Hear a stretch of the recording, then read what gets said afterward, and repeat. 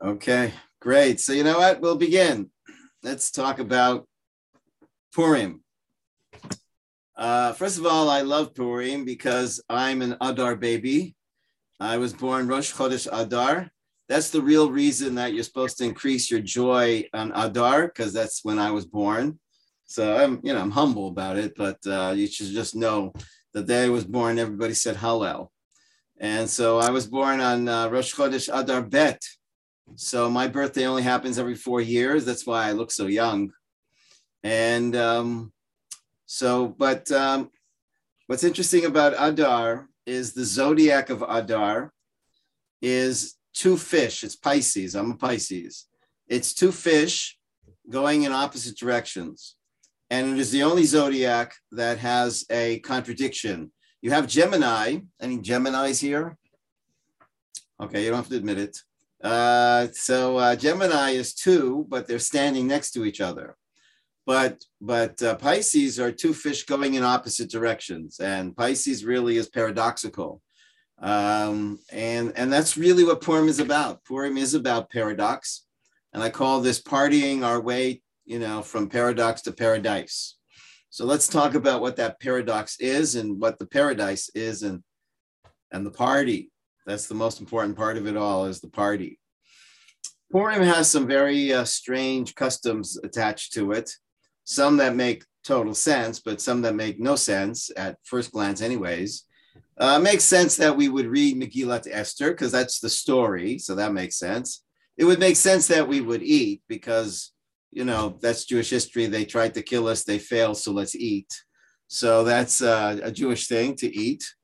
But then there's things that just make no sense. Like, why would we get drunk on Purim? Getting drunk is not a particularly Jewish thing to be doing.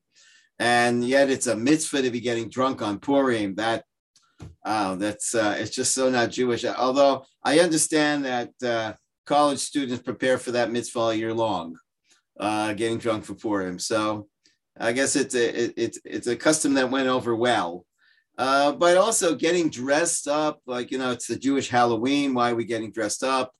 We're giving shlach manot. We're giving food to people. Again, why can't I do that on Hanukkah? What makes Purim so unique? That the sages said that we should be giving shlach manot and then matanat evyonim to give to the poor. It's always great to give to the poor. What is it about Purim? Maybe because it's called Purim. But what's it about Purim that we should be giving to the poor? And then we have a tradition that is really crazy, Hamantashen. I think to myself, imagine a non-Jewish person walks into a kosher bakery, and there is some Hasidic family with 3,000 children, and they order, 9,000 Hamantashen. And this non-Jewish fellow is intrigued by this pastry, this triangular pastry, and he says, "Wow, that looks really good. What is that?" And the baker says, "Well, it's called Hamantashen, which means Haman's hat or Haman's ears. And because we had an enemy by the name of Haman who tried to annihilate the entire Jewish people, he failed. And so we celebrate that by eating a pastry that looks like his ears." Like, come on. Come on. Like, you must be joking. Like someday we're going to have chocolate Hitler mustaches. Like, what are we doing? What is this holiday about?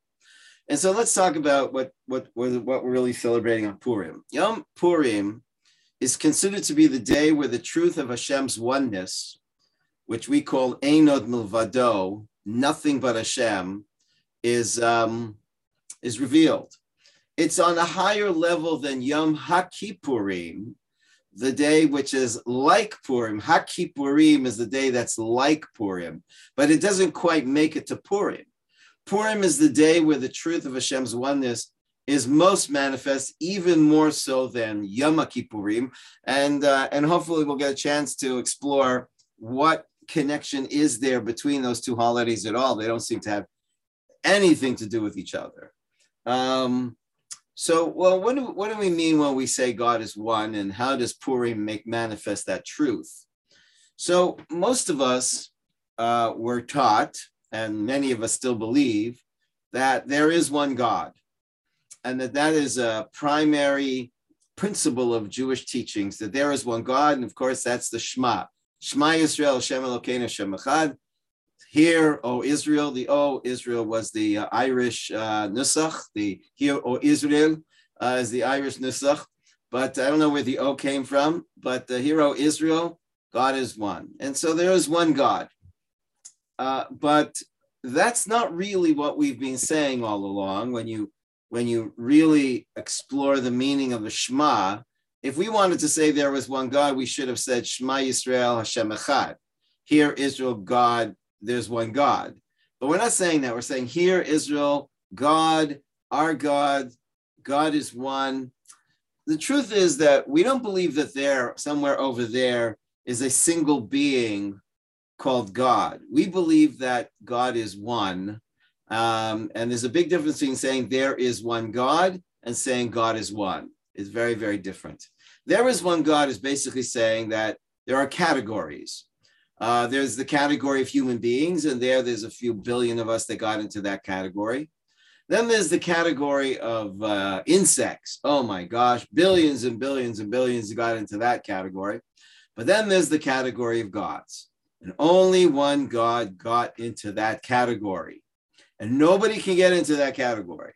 There's only one God that got into the category. That's what most people think it means that we are saying that there is one God. But we're not saying there wasn't one God. We're saying God is one.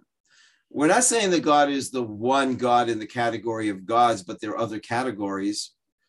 We're saying there's nothing but God. There is absolutely nothing but God.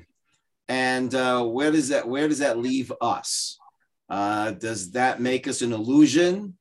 I once heard Woody Allen say, the comedian, if we're illusions, then I definitely pay too much for that Persian rug. So are we illusions? No, we're not illusions. Okay, then are we God? No. Guess again. Well, so what are we? Well, we're not God, and yet there's nothing but God, which means that even though we're not God, we exist within God. We are a part of God, and we don't have a separate independent existence. We are to God like a baby is to the womb of her mother. The baby's not the mother, but the baby exists within the mother. The baby is a part of the mother. The baby has no independent existence separate from the mother. And therefore, it wouldn't really be correct to say there's two here because the baby is a part of the mother. And that's actually the meaning of the name Yud He Vav He. The name Yud He Vav He is saying that God is existence. That God is all there ever was, is, and ever will be. There is nothing but God. And that name is identified with the attribute of Rachamim. And the attribute of Rachamim comes from the word Rechem, which means womb.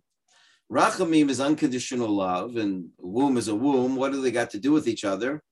God loves us like a mother loves her unborn child that's within her, a part of her, although still not her. And that is our connection to God. So whereby there is one God means over there in heaven, there's one God, and we're over here on earth. God is one is nothing but God. We exist within God. We're a part of God, and yet we're not God.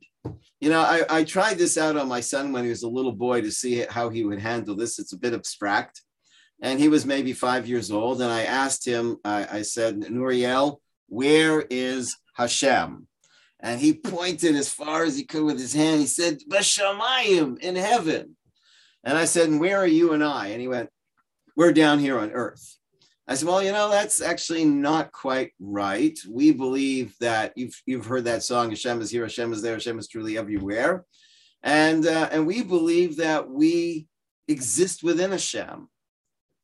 And my son was shocked by that. And I said, do you get that?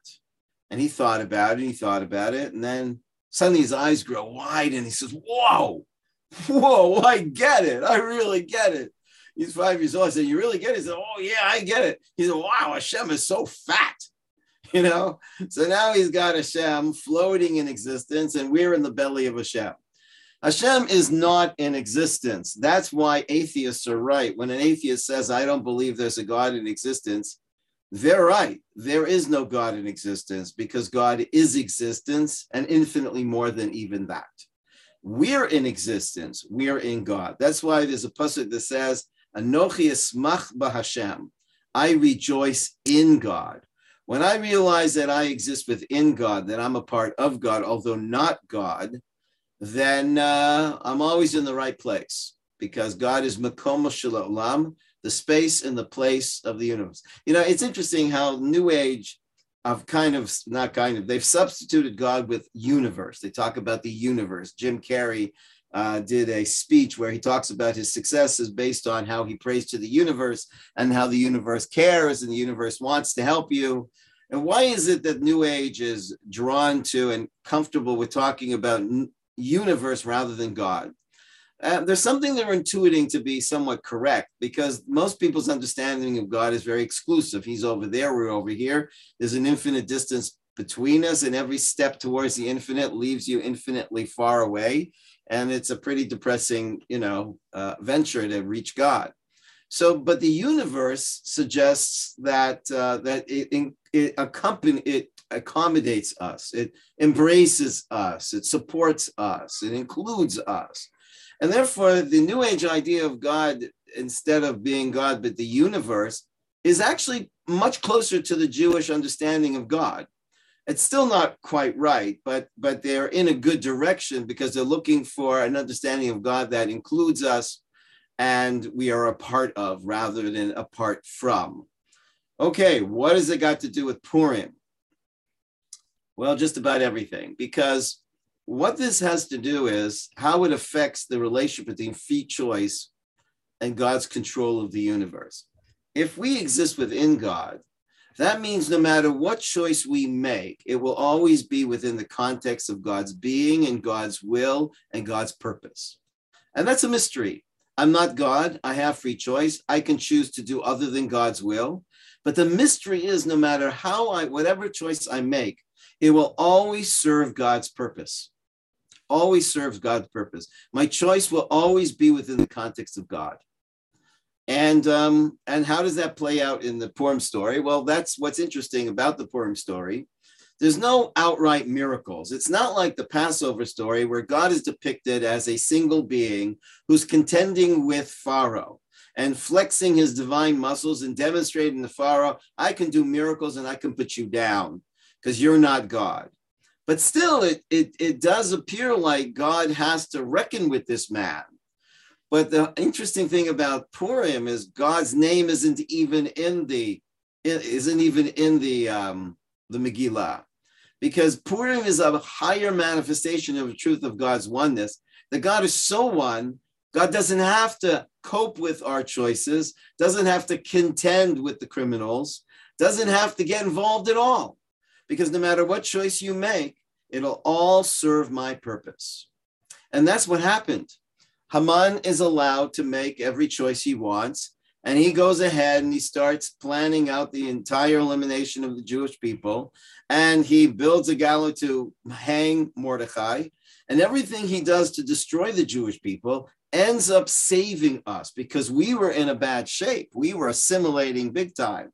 The Jewish people were really thrilled that they were invited to the party of the king. He was serving glatt kosher food. They were finally being accepted and they were assimilating.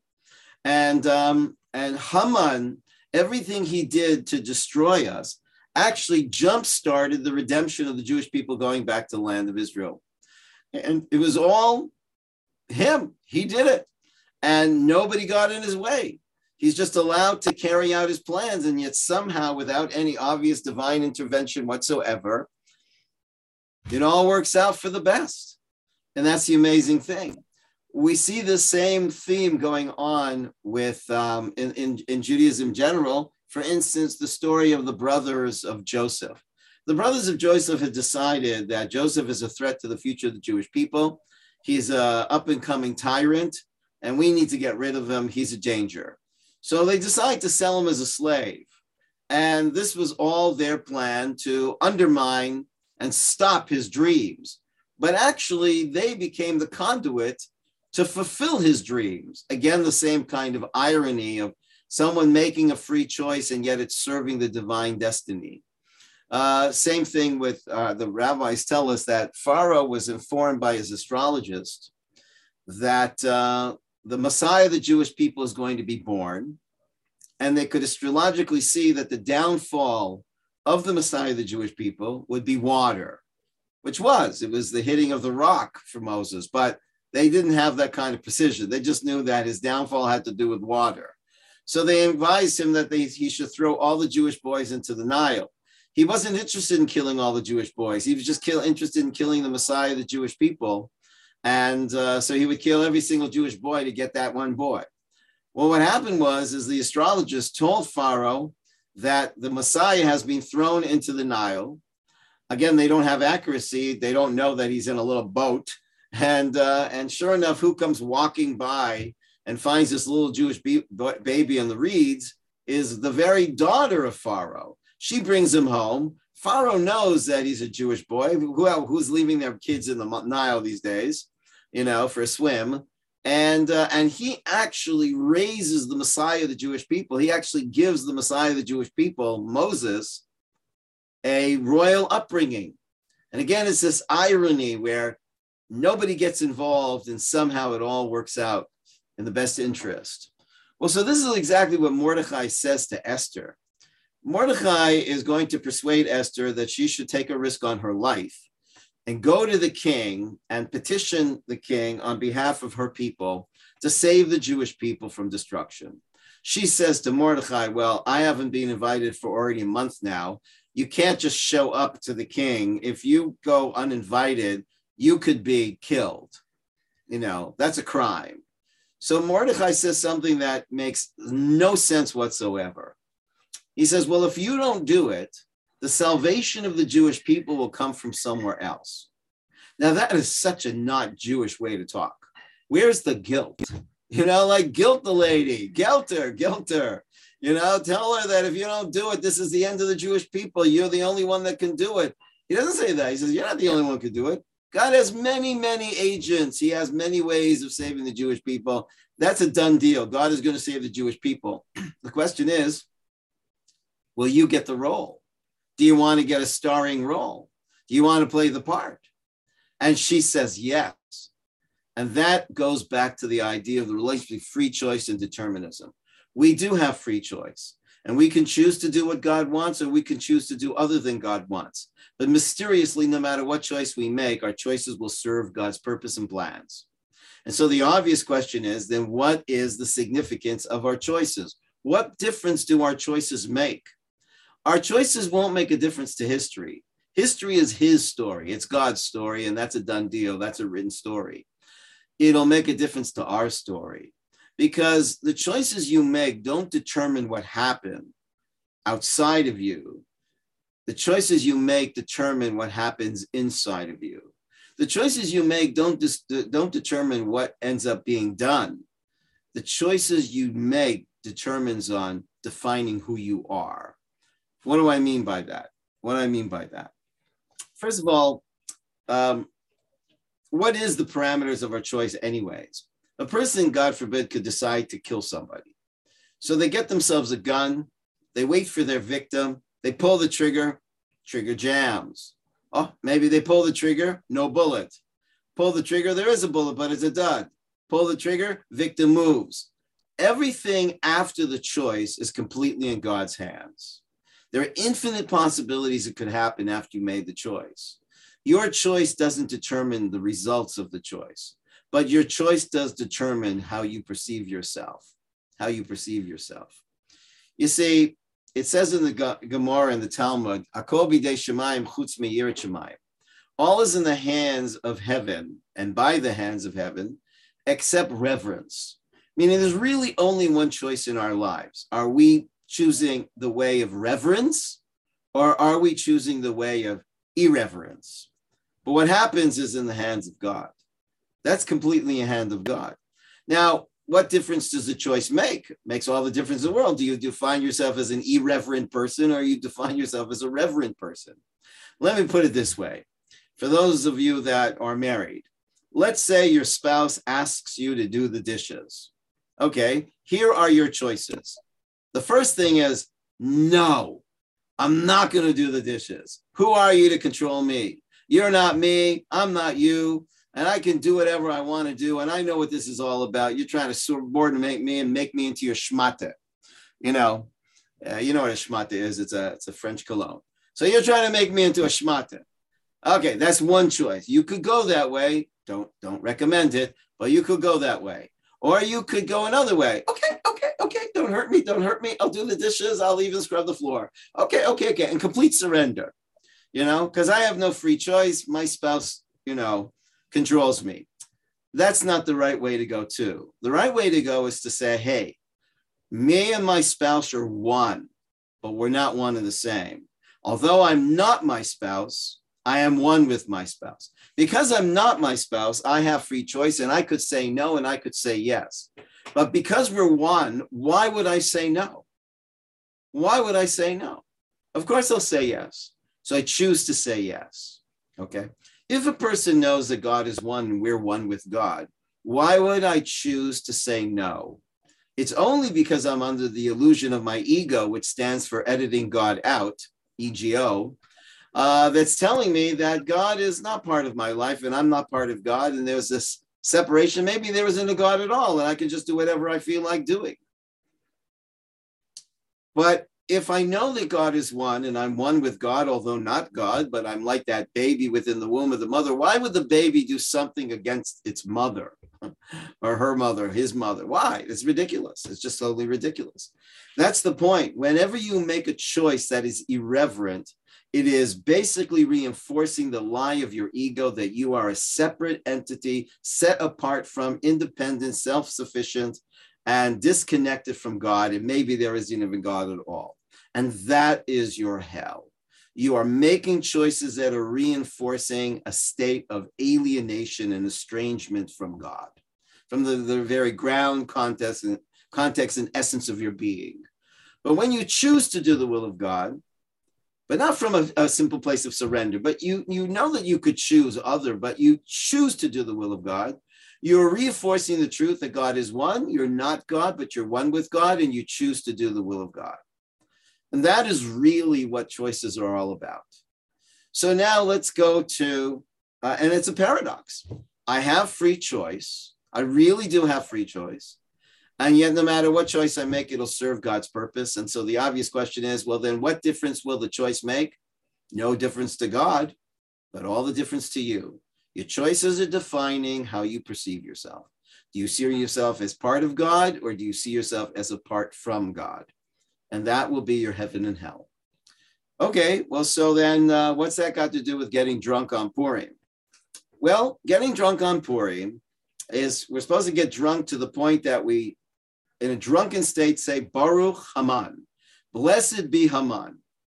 Now, why would we want to get so drunk and bless Haman? Because what we're realizing that even Haman is going to serve God's purpose. He was a source of blessing in our life. And the oral tradition says that the praise of God emerges from heavens, from the saints, and from hell, from the evil. Even the evil people are contributing to the praise of God. But why are they in hell? Because they don't want to be contributing to that. They chose to do very much the opposite of that. And yet, even nonetheless, they ended up serving God. That's their punishment. The punishment of Haman is that he sees a little Jewish kid making a bracha on a hamantashen and blessing this food and recognizing God and realizing that I had every intention, says Haman, I had every intention of being a deadly poison to the Jewish people, and they turned me into a pastry. Every time we eat a hamantashen, the poor guy's in hell. That I helped the Jewish people, everything I tried to do to destroy them, actually served them, saved them. And that's his hell. And that's hamantashen. That something turned around. That here is a man who chose to be poison, but God turned him into a pastry. And he doesn't want to be a pastry. He wants to be poison. That's his punishment. That's his hell. And so we get drunk on Purim because we're going to go beyond the either or. Because the either or is either I have free choice, or all is foreseen and God's plan is set in stone. And the answer is it's beyond either or. Mark Twain once said that maybe you didn't make a bad choice. Maybe you just have poor imagination, that there was a third choice that you didn't even consider. And there is a third choice in our tradition that transcends the either or, a free choice versus determinism. We don't understand it. Our logical minds can't wrap around it. You got to be drunk to get out of your rational mind that believes that it's either free choice or determinism. Practically, how this works is before you make the choice, it's all free choice. Once you make the choice and the results are in, it's all God's plan. And you can't play both sides of the tennis court at the same time. Before you make the choice, you're in the world of complete free choice. Once you make the choice and whatever happened, you look back at it and you say, okay, well, that was God's plan. Okay, so then why should I do tshuva? Why should I do tshuva? So there's a story about a fellow that steals a car. He's in court. The judge says, what is your plea? He says, I am innocent, sir. I am innocent, judge. How could you say you're innocent? You were caught in the car, driving the car. I can't even believe you would even think we're that stupid. How could you say you're innocent? He says, no, judge, you got to hear the whole story. The whole story. It's like this. Listen, I'm walking down the street. This guy parks his car. Policeman comes up to him. I overhear the conversation. He says to the guy, sir, this is a very dangerous neighborhood. I guarantee you park your car here, it'll be stolen. Well, you know what? The guy didn't listen. He didn't listen, so I took the car. So the judge said, so you took the car? I said, yeah, so I'm innocent. He said, no, you're not innocent. He said, judge, the car would have been stolen anyways. And the judge says, you're right, the car would have been stolen anyways, but you volunteered to do the job. That means you volunteered to go to jail for it. Okay? So yeah, you have free choice. And what relationship do you have to the consequences of the free choice? If God chooses you to be the conduit for that kind of a consequence, then you have to take that in consideration. What does this have to do with Yom Kippurim? Again, everything. How can I do tshuva? How can I hope to get atonement on Yom Kippurim? I made a bad choice and very bad results came from it. And if I could change that and fix that, I will do that. But there are things that I might have done that can't be fixed, can't turn back time. So how can I hope to be atoned for something that I did that is irreparable? And it goes back to the same principle.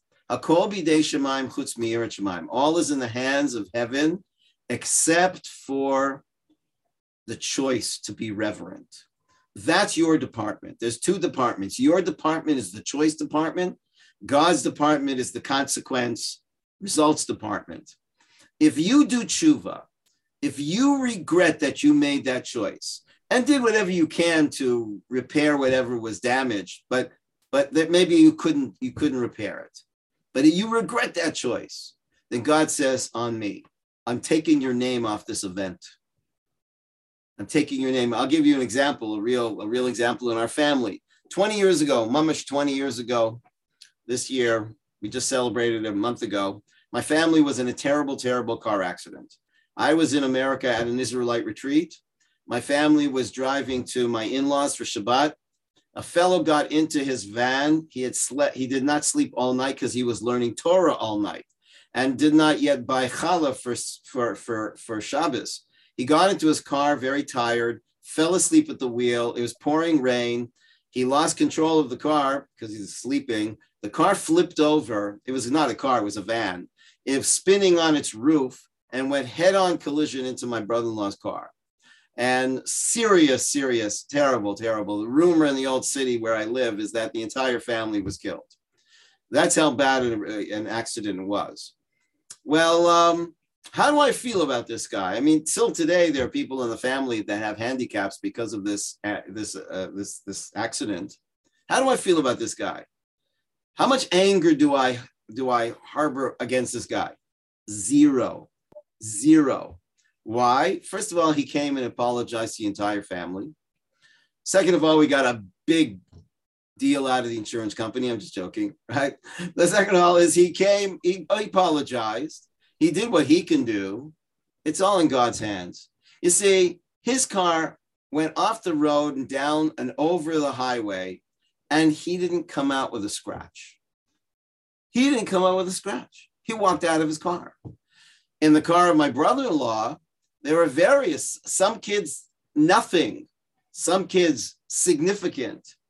It could have hit somebody else's car. That was already God's plan. Right? That's already God's plan. So he did tshuva. It's between him and God. And that's it. I have no reason to feel angry at this guy because it's not my department. You know, he apologized to the family. I assume he did tshuva. I hope he will never make that foolish mistake and choose to get into his car when he's tired.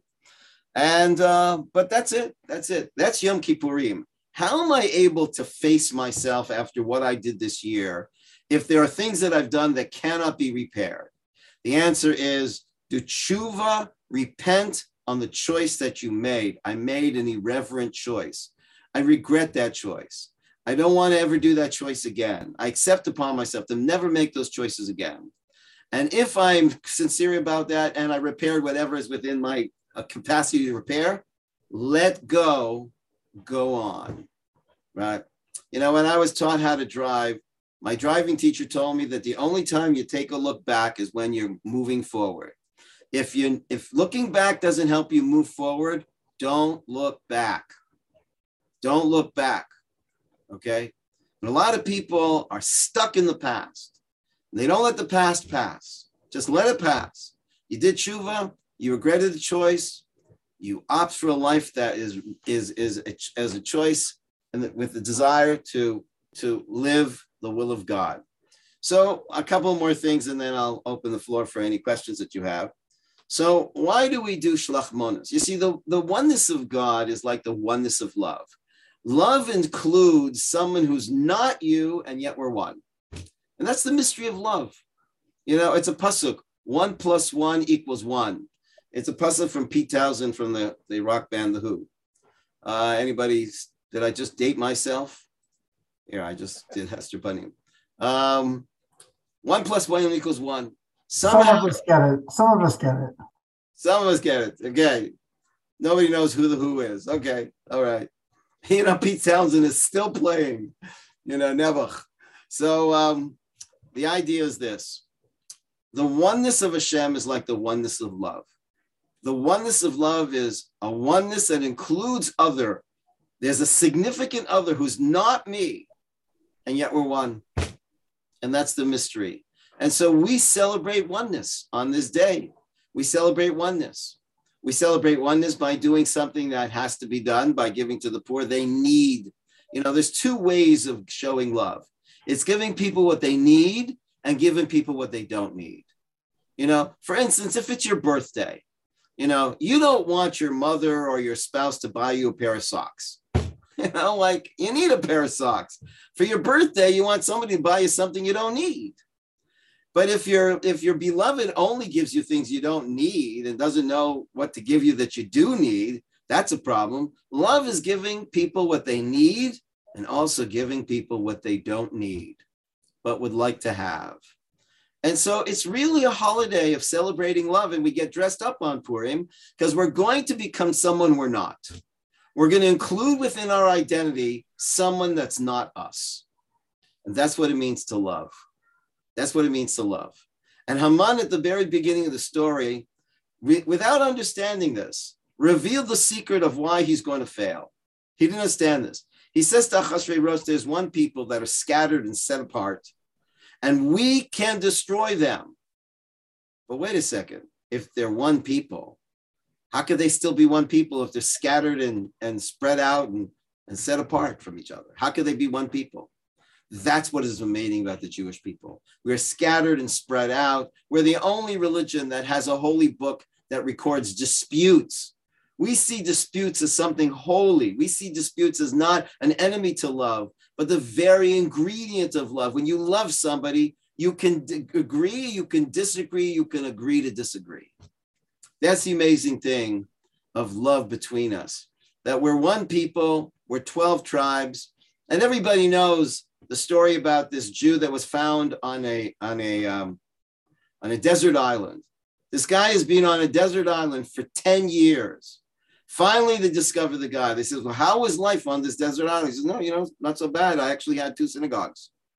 They said, 2 synagogues on a desert island? What do you need 2 synagogues for? He says, well, one I go to and one I would never go to. Every Jew needs 2 synagogues. And then there's a joke about the new rabbi. The new rabbi comes into the shul. It's Mariv. They're going to say Shema. Half the shul gets up to say the Shema. Half the shul sits down to say the Shema. They start screaming at each other. Sit down, it's the Shema. The other one says, no, stand up, it's the Shema. Rabbi never saw anything like it. They're yelling at each other about the Shema. Are you supposed to sit or are you supposed to stand? So the next day, Shachris comes, the same thing happens. They're about to say Shema. Half the shul sits down, half the shul gets up. They start screaming at each other, get up, sit down, get up, sit down. He goes to one of the members. He says, what's going on here? Like, what's the tradition? Who's a founding member here that can tell us the founding tradition? He says, there's only one surviving founder, and he's in a Moshe Skenim. He's in an elderly home. We can go see him and ask him, what is the tradition of the shul? So the rabbi picks for himself a delegate that's going to represent the standards. He gets a delegate that's going to represent the sitters, and he brings them to Mr. Schwartz. They got to Mr. Schwartz. The man's in his 90s. He said, Mr. Schwartz, we have a problem here. I brought 2 representatives, and they're going to present to you. So the rep of the standard gets up and says, Mr. Schwartz, is it not true that the tradition of the shul is that we stand when we say the Shema? Mr. Schwartz says, nope, that was not our tradition. Ha, says the sitter. So Mr. Schwartz, then it's true that our tradition is we would sit for the Shema. Mr. Schwartz would say, no, that was not our tradition either. Well, the rabbi says, Mr. Schwartz, I need your help. Every day they're screaming at each other. He said, that was our tradition. That was our tradition. Our tradition is, I remember a fellow came to visit from the East. He'd spend a Jewish guy spending years in the East, meditating on a mountain, reaching levels of nirvana and enlightenment. And he came to Jerusalem. He asked to see what does Judaism have to offer him. And they took him to our sacred sanctuary, the beit midrash. And what did he see? Not people sitting and meditating, not a place of silence, people yelling and arguing and dispute. And he couldn't understand what could be holy about that. Because what's holy about that is it's a place of love. That when you really love somebody, you can argue. And it not only doesn't undermine your love, it only enhances the fact that you're not me and I'm not you, but we're still one. We're still one. So Purim is a celebration of the oneness of God. We don't believe there is one God. We believe God is one. There's none but the one.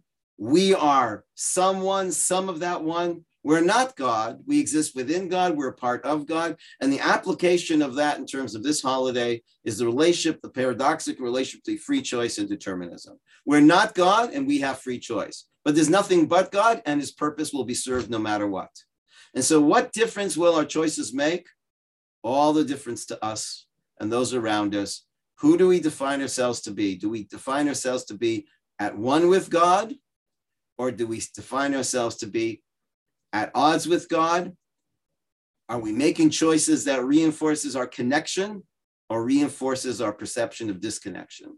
And that will be the hell and heaven that we create for ourselves. Thank you very much. Happy Purim. And I'd be happy to try and address your questions. So you can unmute yourselves. Rabbi, you spoke about Yom Kippur. Can you explain if there's a connection between Tshuva and Purim? Well, because the power of Tshuva is that you can take back your choices and you don't have to deal with the department of consequences. That is the connection. The idea of what's interesting about Purim also, I'm glad you brought that up, is one of the things that we mentioned on Purim is the Jewish people re-embraced Judaism, but from a place of total freedom. At the giving of Torah at Sinai, they didn't really feel they could say no because, the presence of God was so overwhelmingly obvious. How could they say no? So did they really, really exhibit complete free choice, where they experienced themselves not God and free to say no to God, but freely chose to say yes to God? But here, because the presence of God was hidden, and one could easily say all this was just an interesting coincidence and there is no God, that's when we are at the forefront of the story is free choice. We are now completely freely choosing to embrace the will of God, which is an even greater statement of love. When you love somebody, you choose to do what they ask you to do from a place of freedom, and not because you're afraid and not because you're hoping to get something in return. It's of course, if this is what you want, then I freely choose to want what you want. Thank you. Any more questions or comments? Wonderful shiur. Thank you very much. Thank you, Rabbi. Baruch Hashem. Great to see you all. Wow. What amazing technology. It's not the same as seeing people live, but it's still better than, Rabbi, I have a question. Yes, who's speaking?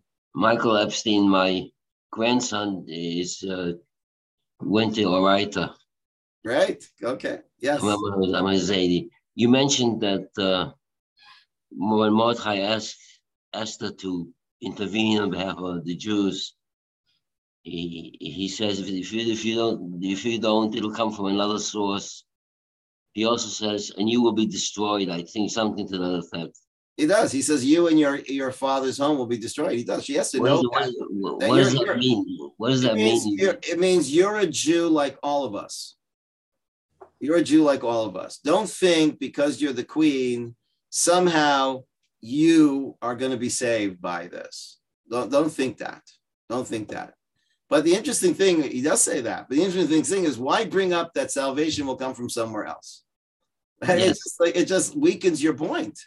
Because that's the truth, A person has to understand, let's say a person says, I love football. I love football so much, I'm always make sure to see the scores the next day. I'm sorry, that's not loving football. Another guy said, well, I love football more than that. I listen to the game over the radio. Oh, come on, that's not football. I love football much more than that. I listen to the radio right outside the stadium, so I can hear the roar of the crowd. Oh, come on. I love football because I buy tickets. I've got great binoculars. I get the cheapest tickets. It's the last row, but I got great binoculars. No, I'm sorry. I love football because I pay front row seats. I'm right next to the field. I'm sorry. If you love football, you're on the field. That's what it means to be a Jewish person. This is really what Mordechai is saying to her. You want to be a spectator? You want to be an extra on the set? Or do you want to be a player? That's the question. Do we want to be a player? We are in the midst of the redemption of the Jewish people. These are tough times. And we were told that in the times of Mashiach, it's going to be tough. There were rabbis that said that they hope they won't have to be in these times because we were told there will be very, very painful times right before Mashiach comes. Question is, are we just going to be spectators? Are we going to wait to see the news, New York Times, the Messiah came, Jewish people going home? Or do we want to contribute and be, and be active participants in the story? That's really the ultimate question is, do we just want to sit back and watch or do we want to be participants? I have another question. Sure, please. When Esther comes to Achashverosh uninvited, to beg to rescind the letters, you would think that the thing she would do is ask him to rescind the letters, but instead she asked him to have a party. Right. What's going on here? Well, didn't she take a chance that she won't be able to have another session with him? You know what? Interesting. I would recommend there is a really brilliant shiur from Rabbi Y.Y. Jacobson on the psychological background of the Purim story. And he really presents a beautiful understanding of the personalities of Achashverosh and Haman and how Esther understood psychologically how to play this whole thing out. And basically, you're talking about a king, and this is his understanding, and I thought it was really brilliant and really appreciated it. That you're talking about, evil people are neurotic and they're narcissistic, and she played them into a point where she trapped them both into realizing what was going on. So more than that, I recommend you can find it on YouTube. Thank you, Rabbi. By Y.Y. Jacobson. It's really a brilliant shiur. Thank you. Any more questions or comments? Rabbi Bob Friedman, I just want to thank you so much. It's wonderful and so interesting to hear the holiday put in the framework of the real mamish, the base of Yiddishkeit. And thank you so much. I'm grateful. Well, thank you. I want you all to know that Bob Friedman and Sarah Friedman were the first major donors to Israelite that really jump-started everything I do. So whatever I do, thanks to Bob and Sarah. Any more questions or comments? I just posted the YY class, YY Jacobson. For those great. Thank you. Okay, good. Great. Yeah, really great class. Okay, thank you so much. Happy Purim. Thank you. Yes, thank you, Rabbi. Thank you all. Thank you very much, Rabbi. Amazing. Thank you. Absolutely amazing. Thank you so much. Thank you. Be well.